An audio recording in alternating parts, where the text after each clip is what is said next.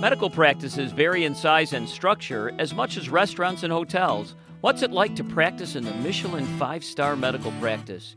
You're listening to ReachMD XM 157, the channel for medical professionals.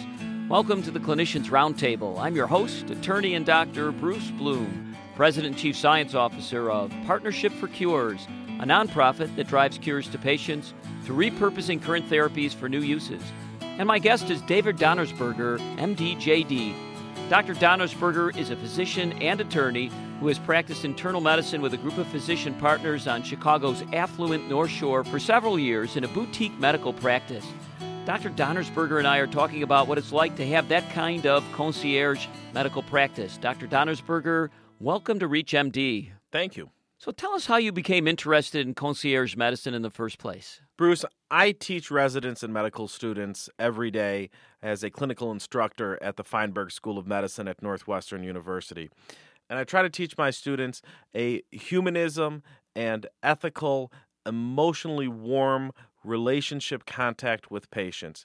And in the typical American medical practice, which runs too much like a mill or a factory, I just could not see myself practicing what I preached. So when the opportunity came to join a small boutique practice, I leapt at it.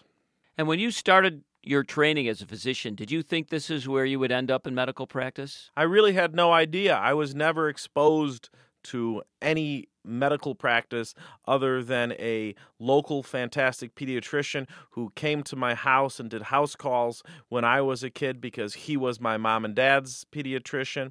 And the groups that I saw when I was in medical school and residency, I saw physicians laboring under quotas of production and having to see double-booked patients in 5-minute increments where the nurse did most of the data collection and the physician just pulled a chart off of a door where a patient waited in a room. And I thought that was my future.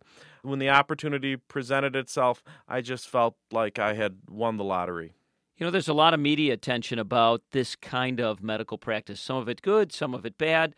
How does this system work for you, and how do you make it profitable? Up until ideas of HMO and capitation became the norm in the United States in the 1970s, physicians practiced on a reimbursement model known as fee-for-service. That's basically what my partners and I do. We set our fee for how much a house call is, how much a hospital visit is, how much a new patient annual wellness visit is, and our patients know upfront in advance that those are our rates.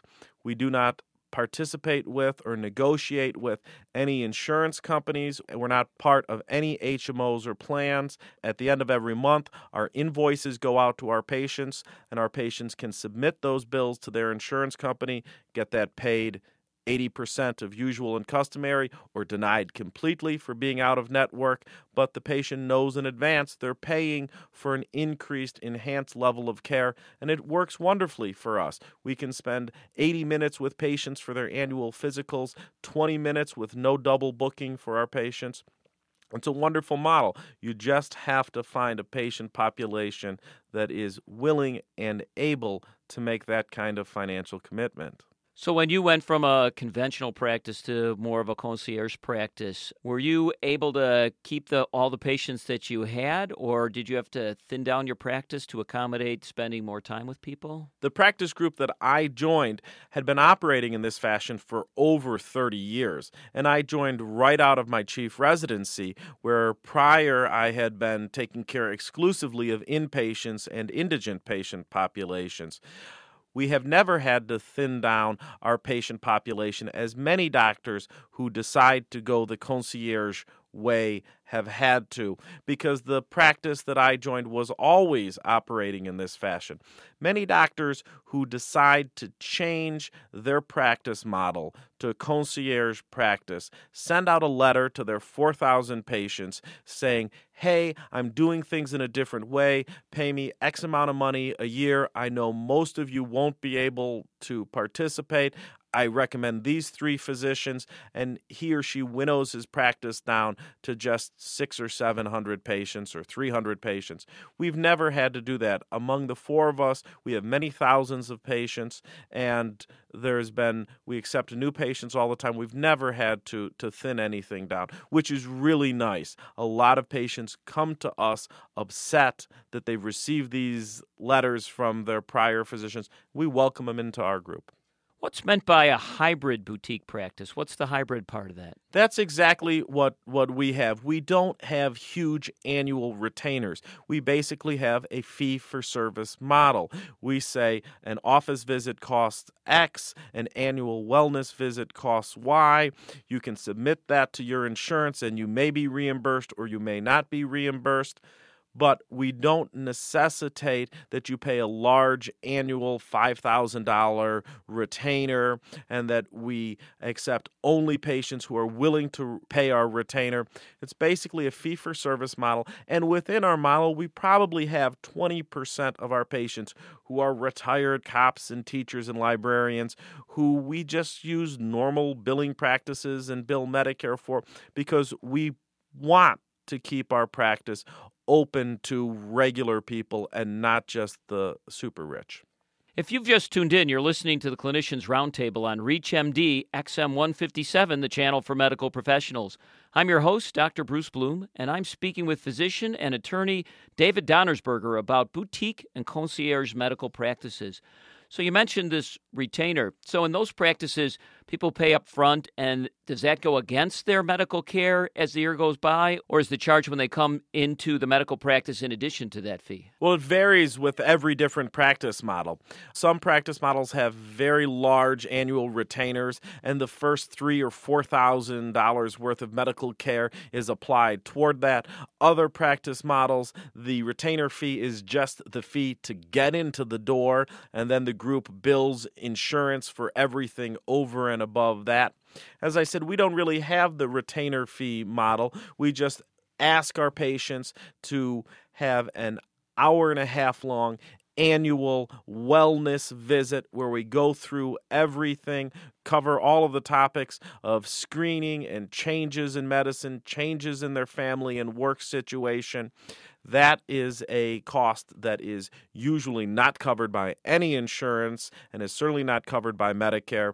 If a patient pays that and accepts that, then everything thereafter is either billed directly to Medicare or billed in our fee-for-service fashion to the patient and then subsequently to their insurer. So in your particular practice, there's 4 physicians.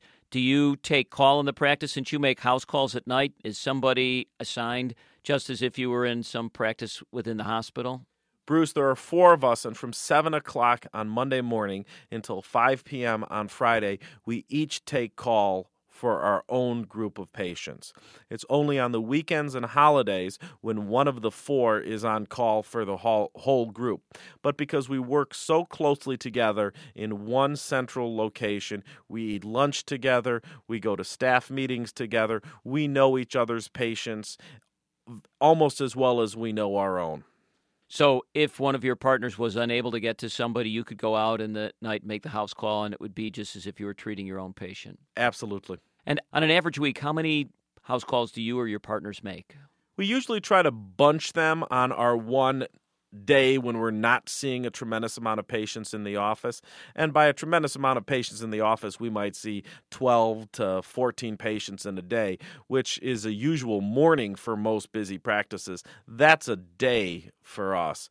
So on a Wednesday, when I don't see patients in the office, I'll probably do 3 or 4 house calls and a couple of nursing home visits. But you don't do a house call usually on a planned basis. It's someone has fallen, someone needs a ride to the emergency room, someone is homebound, and you just pop in on your way between hospitals or running between other outside activities. I've done house calls on Saturdays and Sundays when I'm rounding for my group at our 3 hospitals. I'll just stop in and make house calls on patients. And how do you guys work with specialists then? Is there any difference between your practice working with specialists you refer to as a regular medical practice?